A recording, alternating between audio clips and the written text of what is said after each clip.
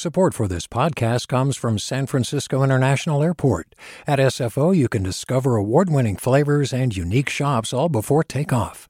Learn more about what's at SFO at flysfo.com.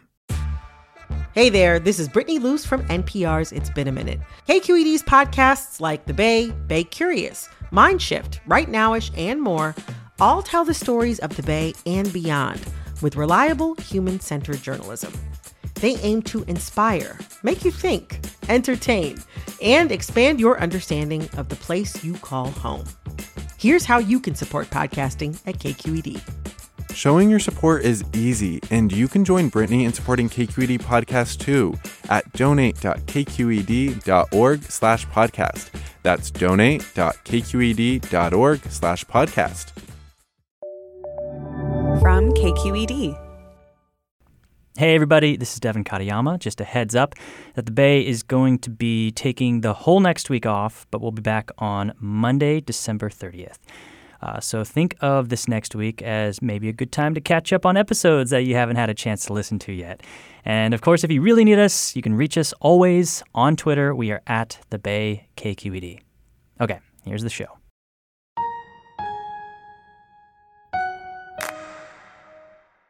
One of the benefits of KQED Studios being in downtown San Francisco is that we are located really close to many of the big companies that we report on. And right across the street from us is a business that's getting a lot of attention, PG&E.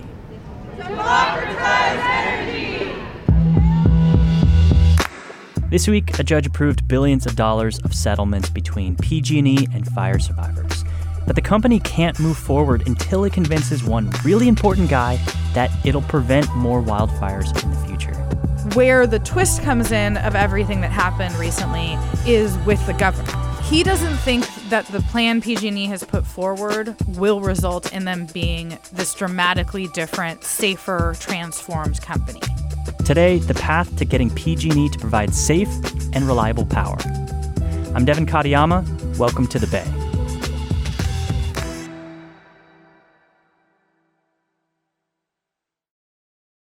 The reason PG&E is in bankruptcy is because of all the houses that burned down, right? And the lives that were lost.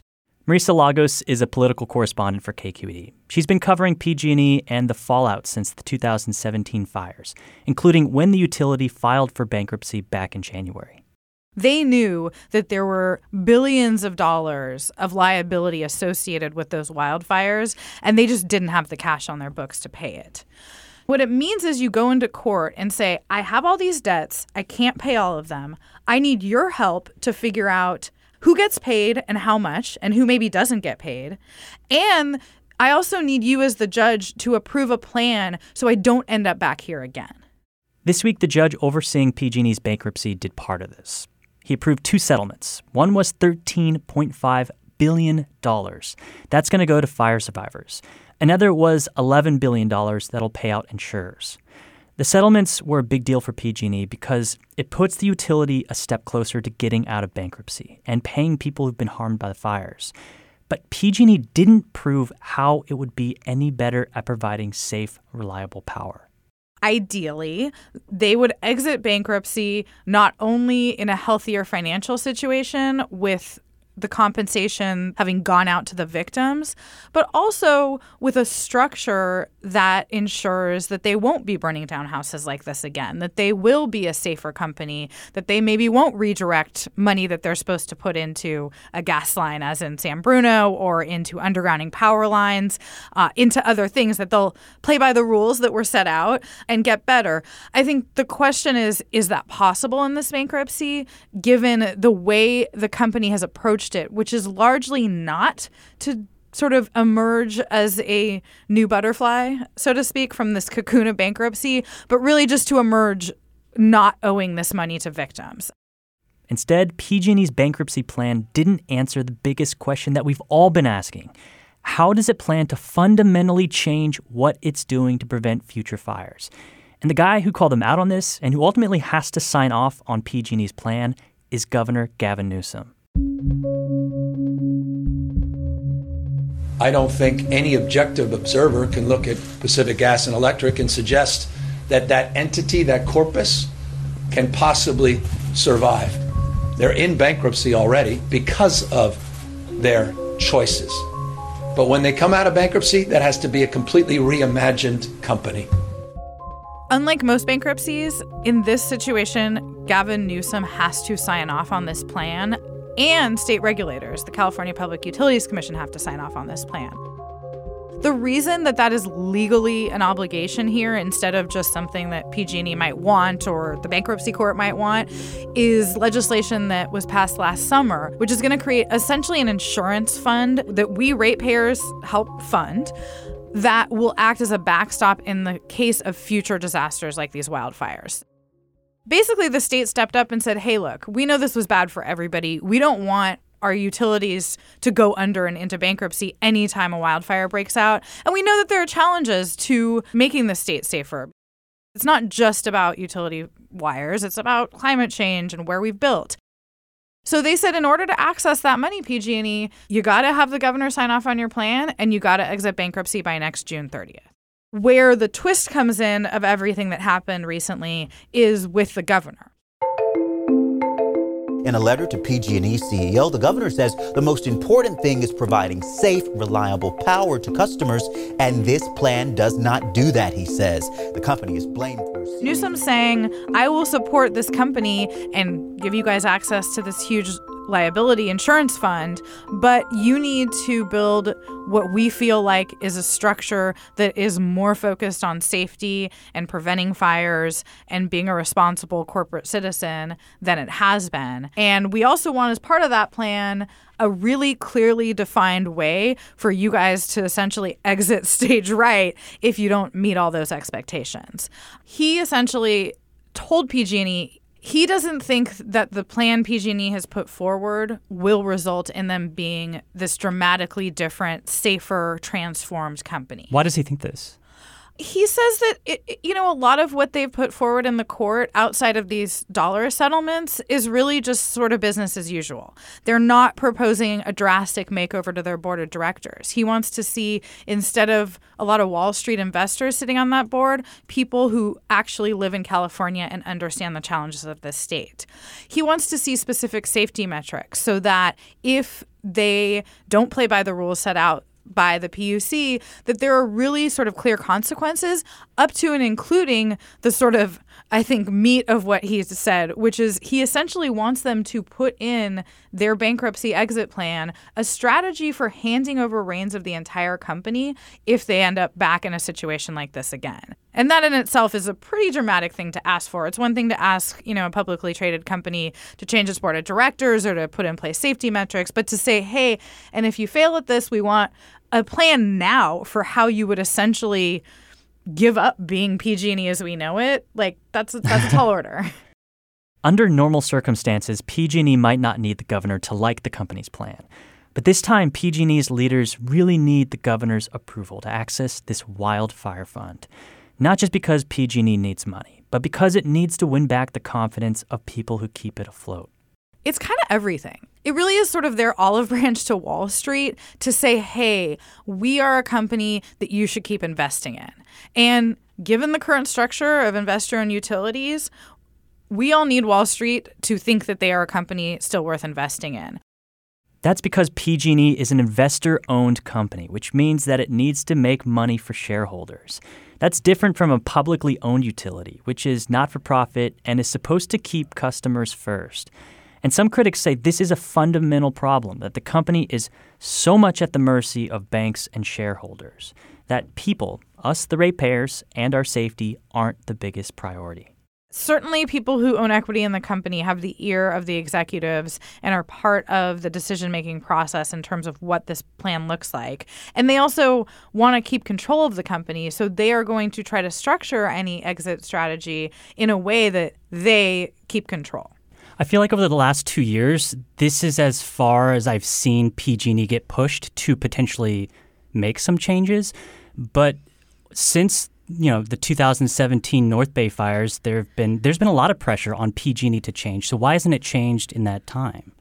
I mean, PG&E is a huge bureaucracy. think about the culture of KQED, or for the listener, any organization they've ever interacted with. Think about a state agency like the DMV. It's hard to make big structural changes, and it's hard to change the sort of culture of a place if you've had, as a lot of people say, maybe 20 years of this real focus on profits versus safety.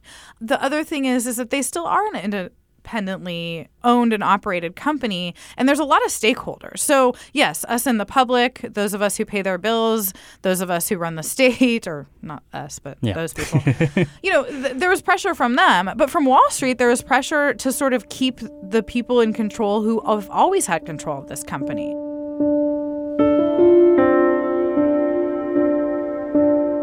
If you think about it, this is the closest that the state has ever come, that we as ratepayers have ever come to really having potentially more leverage than those shareholders and bondholders and all of the other investors who are fighting over this company have had.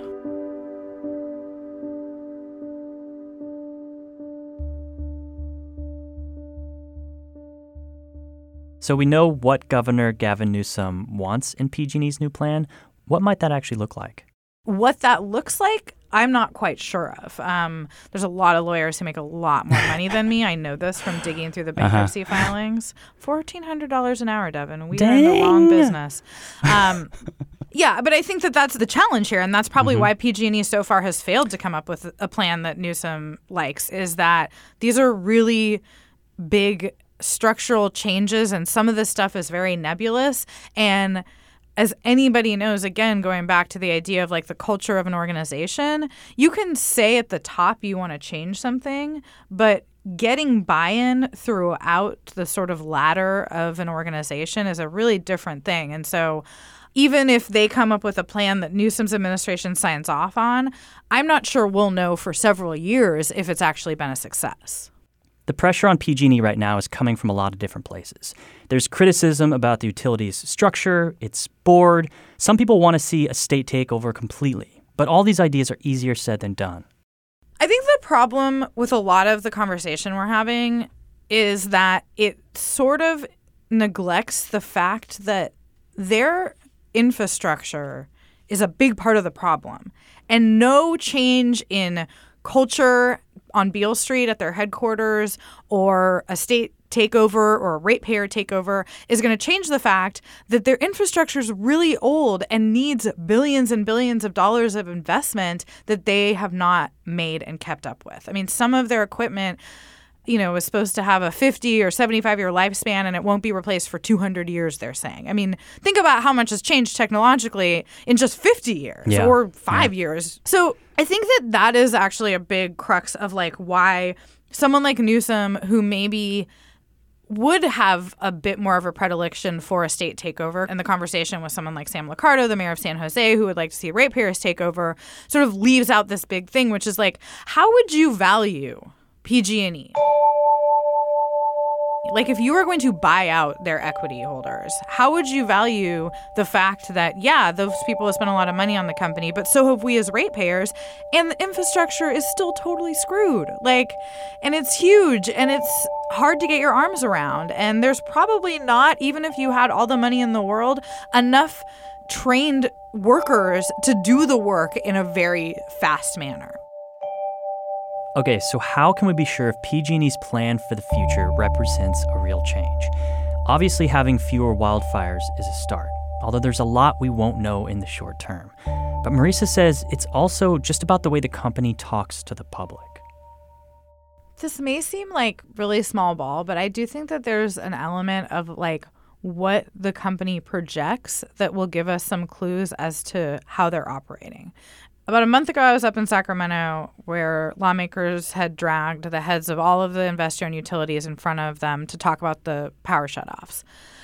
And if you looked at just the body language and sort of attitude of the executive from SDG&E, which has done a really good job of investing in infrastructure and figuring out ways to essentially prevent wildfires without just shutting down the grid. In San Diego, yeah. Yeah, in San Diego. It was such a different conversation than the one we saw between Bill Johnson, the CEO of PG&E, and the lawmakers, or even the representatives from Southern California Edison. Mr. Johnson, welcome to the committee. Thank you so much. Good morning. I am Bill Johnson, President and CEO of PG&E Corporation. You know, I think this has been a company for a long time that has had an attitude of we know better than you. And that has superseded different CEOs and different executives. It's something I've heard from people who worked at the company about their approach to everything from, negotiations with the legislature over climate change bills to negotiations over the liability questions that have been raised in recent years. I came to PG&E about 7-8 months ago. Had never been in a bankrupt organization before, so didn't know much about it. I'm now the Wikipedia of bankruptcies. I will be watching to see if the leadership of whatever leadership emerges from this bankruptcy, it just has a different attitude about what their charge is and how they approach doing their job, which at its core is to provide safe, reliable, and affordable electricity to 16 million Californians who pay them a not insignificant amount of money every month to do so. A federal bankruptcy judge this week approved the two major settlements with the caveat that PG&E come back with a plan that Governor Newsom will sign off on. There's still a lot of work to do before the settlements are finalized. Wildfire victims have until the end of the year to file claims, and then those included in the settlement will actually vote on it sometime next year. Marisa Lagos is a political correspondent for KQED. This episode was produced by Erica Cruz Guevara and editor Alan Montecillo. KQED's leadership team includes Julie Kane, Vinnie Tong, Ethan Lindsay, and Holly Koenig. I'm Devin Katayama. That's it for The Bay. We'll talk to you next time.